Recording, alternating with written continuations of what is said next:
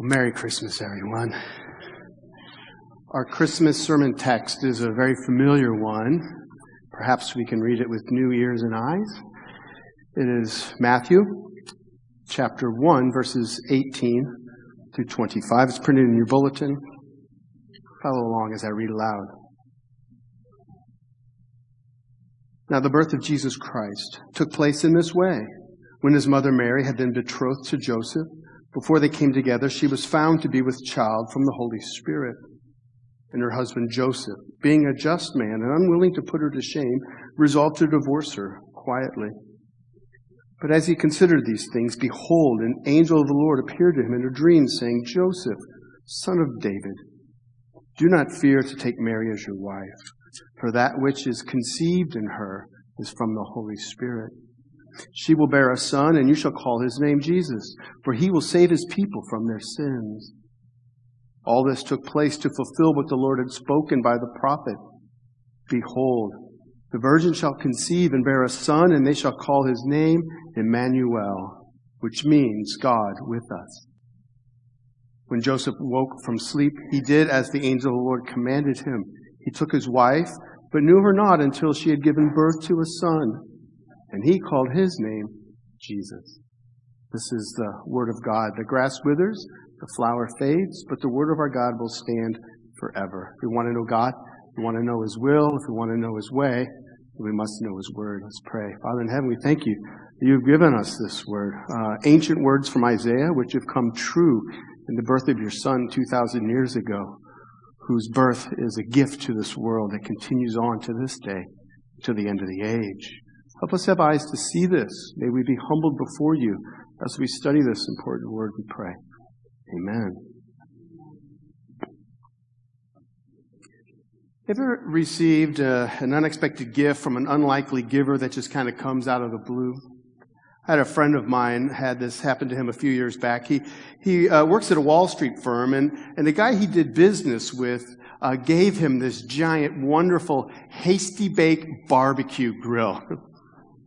Talk about unsolicited gift from out of the blue. He had no room for it in his Manhattan apartment, so he ended up giving it to me. Any of you guys live in New York? If you got too big of gifts, make sure you remember me out here. Anyway, unsolicited gifts like these can be perplexing. They come out of the blue, right? See, we don't want to be indebted.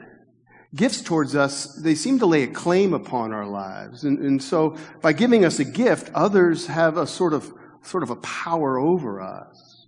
That's why my friend's Wall Street firm takes gifts to its employees seriously. For every gift my friend accepts from outside suppliers, he has to make an in-kind like matching cash donation to an approved charity. So check this out. My friend receives a $1,000 plus charcoal grill that he gives to me because he cannot use it. Then he has to write a check for $1,000 to the United Way or something like that, so that no one can say that he was bought by his supplier. It's crazy, huh? But it's true. When others give us a gift, we sense that person maybe has some sort of power over us. My friends, Jesus said it's more blessed to give than it is to receive, but is it not also harder to receive than it is to give? And the Christmas story we just read helps us wrestle with this truth. Joseph was betrothed to Mary, but she becomes pregnant somehow. And he just wants to send her away so there won't be any problems for the two of them. But then an angel speaks and he says something. He says, don't freak out. That baby inside Mary's womb, it's going to be born, the Son of God, a gift to this world. The world isn't asking for it, but it's exactly what this world needs. What I hope we see this morning is that Christmas presents us with a gift from God, and it's totally unsolicited. The problem is we're not looking for it, and we foolishly think we do not need it. So hopefully this morning we will come to understand that God's unsolicited gift of his Son is the gift of Christmas that we must receive with joy. We're going to look at that truth under two headings. First, we're going to look at the delusion that hinders, and then the humility that surrenders. What is the delusion that humanity suffers from, that hinders us from receiving God's gift? I'm sure there's a number of them, but the one I want us to look at this morning is that we deludedly think that Christmas is about us becoming better givers. Christmas, for much of America, is about exercising our muscle of giving at this special time of year. So it becomes a chance to feel pretty good about ourselves as we chuck a couple coins into a kettle. William Willimon, who I'm indebted to this morning, he makes this point. Listen, here's what he says. He says, consider what we do at Christmas, the so-called season of giving. We enjoy thinking of ourselves as basically generous, benevolent, giving people. That's one reason why everyone, even the nominally religious, love Christmas. Christmas is a season to celebrate our alleged generosity. The newspaper keeps us posted on how many needy families we've adopted. The Salvation Army kettle enables us to be generous while buying groceries for ourselves or gifts for our families. People we work with who usually balk at the collection to pay for the morning coffee fall over themselves, soliciting funds to, quote, make some Christmas for a family. It's insightful, right? We tend to think that Christmas is about us exercising this muscle of giving. All the while, really, if we just think about it, is really focus really is what focus usually is in our lives. It's on ourselves. You know, we tend to view Christmas as a time where we can be a little bit charitable so that we avoid looking ourselves like charity cases. We like to think ourselves as givers. I think that's why the Charles Dickens story, the Christmas Carol, it's one of our favorite Christmas stories. Dickens' character, right, Ebenezer Scrooge, does he not suggest that deep down, even the worst of us can be generous givers? But the real Christmas story, the one we read here in Matthew's Gospel, is not how blessed it is to be givers, but how essential it is to what? To see ourselves as receivers. Willimon writes, we prefer to think of ourselves as givers, powerful, competent, self-sufficient, capable people whose goodness motivates us to employ some of our power, competence, and gifts to the benefit of the less fortunate, which is a direct contradiction of the biblical account of the first Christmas. There we are portrayed not as givers we wish we were, but as the receivers we are. Luke and Matthew go to great length to demonstrate that we, with our power, generosity, competence, and capabilities, had little to do with God's work in Jesus. God wanted to do something for us so strange, so utterly beyond the bounds of human imagination, so foreign to human projection, that God had to resort to angels, pregnant virgins, and stars in the sky to get it done. We didn't think of it, understand it, or approve it. All we could do at Bethlehem was receive it, a gift from a God we hardly even knew. Think about it. When Joseph found out that Mary was pregnant, he's scratching his head, and he's a nice guy, but he just rejects her explanation. Yeah, right. You're still a virgin, and somehow you got a baby, right? Instead of making a big production over it, he says, how about I give you a certificate of divorce? I'm going to give you something that'll help you, and we can both go on with our lives. Joseph, it says he was a just man, a righteous man. He probably thought he was doing good by doing that. But then the angel speaks to him and he says, I've got a gift for you. The angel's first gift is what? Divine revelation. He says, so Joseph, I get it. I know it's hard for you to believe in miracles and all, but don't fear to take Mary as your wife, because conceived in her is a child conceived by the Holy Spirit of God. This gift of divine revelation changed everything. It prepared him for an even deeper revelation of a greater gift. The angel says, this child in her is a boy. You're to name him Jesus, which literally means, in the Hebrew, means the Lord saves. And then the angel says, and God's been planning this for a long time. Remember way back Isaiah, 750 years ago? He said those words to King Ahaz, behold, the virgin shall conceive and bear a son, and they shall call his name Emmanuel. Remember that promise? Well, it's finally coming true. And that woman you're betrothed to. That baby in your wife's womb is God's gift of his own son to this world, born to save those who trust in him. And so with this divine gift of revelation, Joseph believes and he obeys. Jesus is born in Bethlehem. Jesus, the Son of God, Emmanuel, God with us. And so the delusion is that we think Christmas is all about us becoming better givers. When really it's about what? It's about us becoming a people who can receive the gift of Jesus Christ, who saves his people from their sins. You know that word sin, we don't like it. I think it's partly because of our delusion. Yes, we're pretty good at seeing sin in other people, right? Anybody pretty good at that? I know I am, right? But it's kind of hard to see it in our own lives, right? We're kind of blind to it. We moderns don't like the word sin. It's confrontational. It puts us on our defensive heels. How dare you, we say. But know this, sin isn't so much all the little, like the naughty things you know you shouldn't be doing. Here's what sin really is. Sin is living in your Creator's world as if your Creator doesn't exist. Living with the gifts that God has given you to display his glory, and yet you use them for your own glory. That's a very simple understanding of what sin is. And I think when we think of sin that way, I think we all have to say, I'm guilty of that.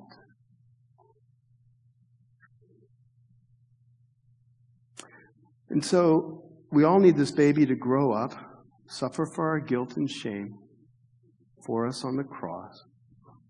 What we see is the innocent Son of God dies as a gift to the people of God. People who want nothing to do with God. God sends his Son anyway. Now, you can argue all you want about what you think Christmas is for you, a time to slow down, a time to be thankful for a somewhat okay life, right? A time to exercise your gift muscles. But that's not what this angel is saying Christmas is about. The angel says that Christmas is about God giving us an unsolicited gift which we think we do not need, which is his Son. So the question is, do you perhaps have a misunderstanding as to the meaning of Christmas? You see that it's good to give gifts, right? But ultimately, Christmas is about us being good receivers of God's grace and his mercy and his love towards us in Christ. Christmas is a time for us to clear our minds of any delusion that we're somehow earning our way to God's favor. We need to be a people who are ready and willing to receive gifts from God. But how do we get that? Leads to our second point, the humility that surrenders. Here's the big idea. Unless you experience genuine humility before God, you will never surrender and receive God's unsolicited Christmas gift that brings you joy. I've told this story before, but it was a while back, and it fits in well here again, so I'm going to tell it again. One Christmas, my brother-in-law and sister-in-law gave me a gift. It was one of those battery-powered nose hair, ear hair removal devices. And I remember thinking, what the heck? Why on earth would they give me this? I'm not some old man with weird hairs growing out of all kinds of places. So in defiance, I threw it away. I think you know where this story's going. A few years later, I went out and bought one.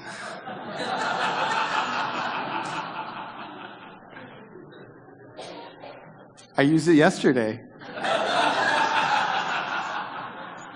With that special mirror my wife has that you can really see everything up close. Because my eyes are bad too. You need both, the tool and the eyes. Anyway, yeah, that's how I feel. So, oh, Finn, I love you, buddy.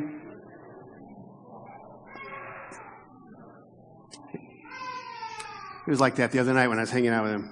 All right.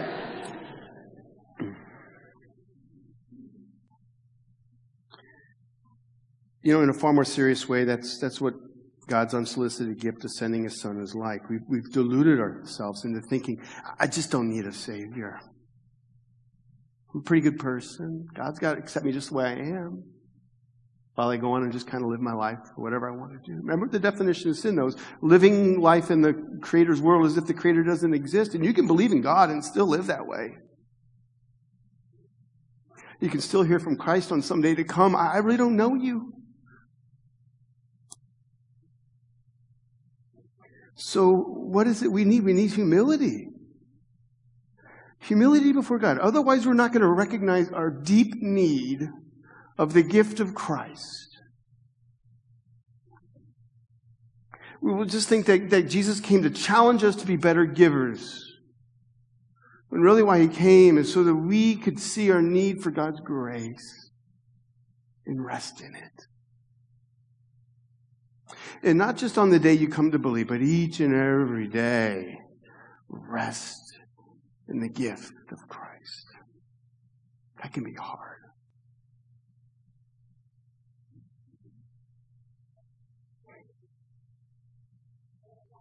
You know, it's a challenge. If we do not receive this gift, we're never going to experience the forgiveness and the adoption that God gives through His Son. We'll never experience the true joy and freedom of knowing that your record's been wiped clean and you've been brought into God's family for all eternity. That's the message of this gift. And instead, we'll just continue to live our few days on earth as those who think Christmas is all about me, demonstrating that I'm a pretty good giver after all.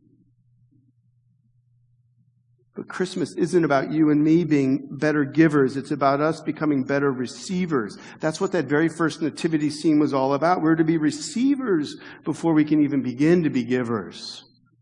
We need to receive God's unconditional love so that we can give unconditionally to others. So the Christmas story is meant to humble us. You know, I get it. Our tendency when we hear something isn't right with us is one we can like fight back and we say, no way, you don't know me. You're all wrong. Or we can say, yeah, I agree. But I really don't need Christ. You know, I just need a TED talk and some time, right? I'll fix it. Some of you are fixers. You need to rest in God's grace because you'll never be able to fix it. But the Christian life is one of humility in which we recognize that our lives are gifts. We'd rather see ourselves as givers with the power to stand on our own, to set things right. Perhaps, if we have some time, help those in need. We do not want to picture ourselves as dependent and needy and empty-handed. We're a prideful people. I'm a prideful man. We need to be humbled. It's tough to be on the receiving end of unconditional love. I feel like we've got to do something, right? It makes us uncomfortable to receive a gift unsolicited from someone we hardly know. What do I got to do, right? But God just says, just rest. Rest in this gift. Receive it. Open it. It's tough to be on the receiving end of unconditional love. It requires us to see our lives not as our own possessions, but as gifts from God. Years ago, John Wesley, some of you are familiar with him, he said this: nothing is more repugnant to capable, reasonable people than grace.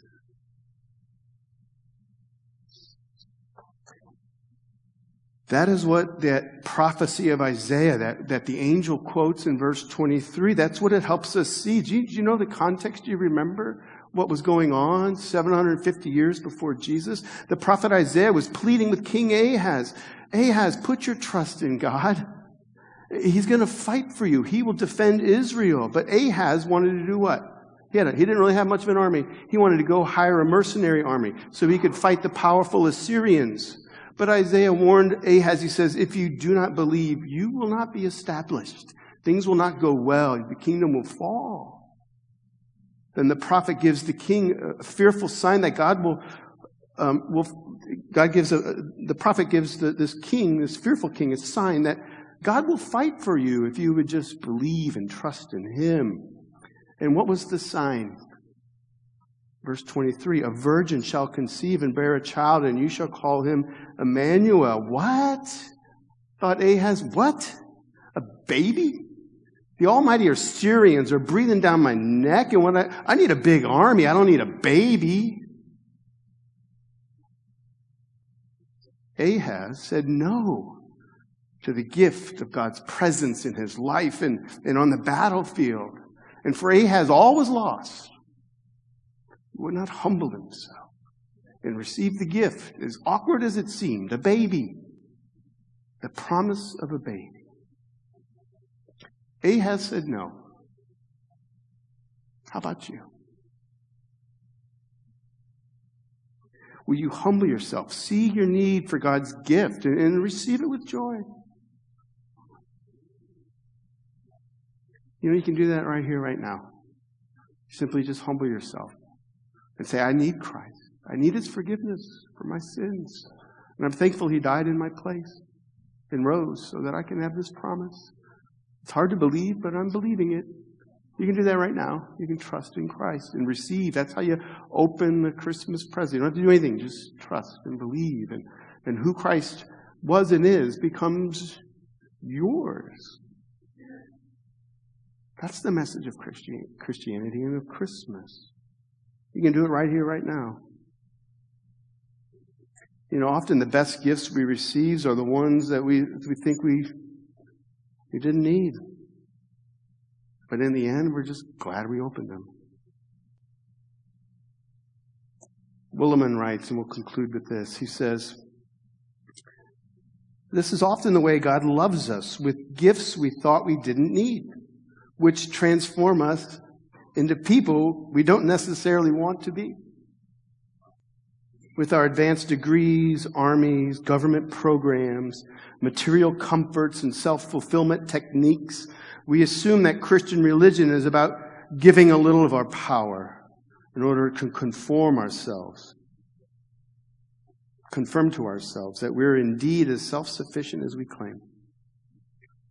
But then this stranger comes to us, blesses us with a gift, and calls us to see ourselves as we are, empty-handed recipients of a gracious God who, rather than leave us to our own devices, gave us a baby.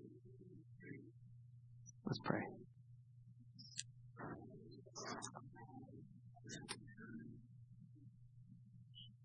Father, we're not worthy of this gift, but I guess that's what gifts are about, especially when they come from your hand. Things we don't deserve, you're good to give if we would but humble ourselves and admit our need of it. We thank you that this gift keeps on giving throughout all generations. It's a message of hope that this world needs to hear. May we be a church that treasures this truth, that you are with us. Jesus, you are our Emmanuel.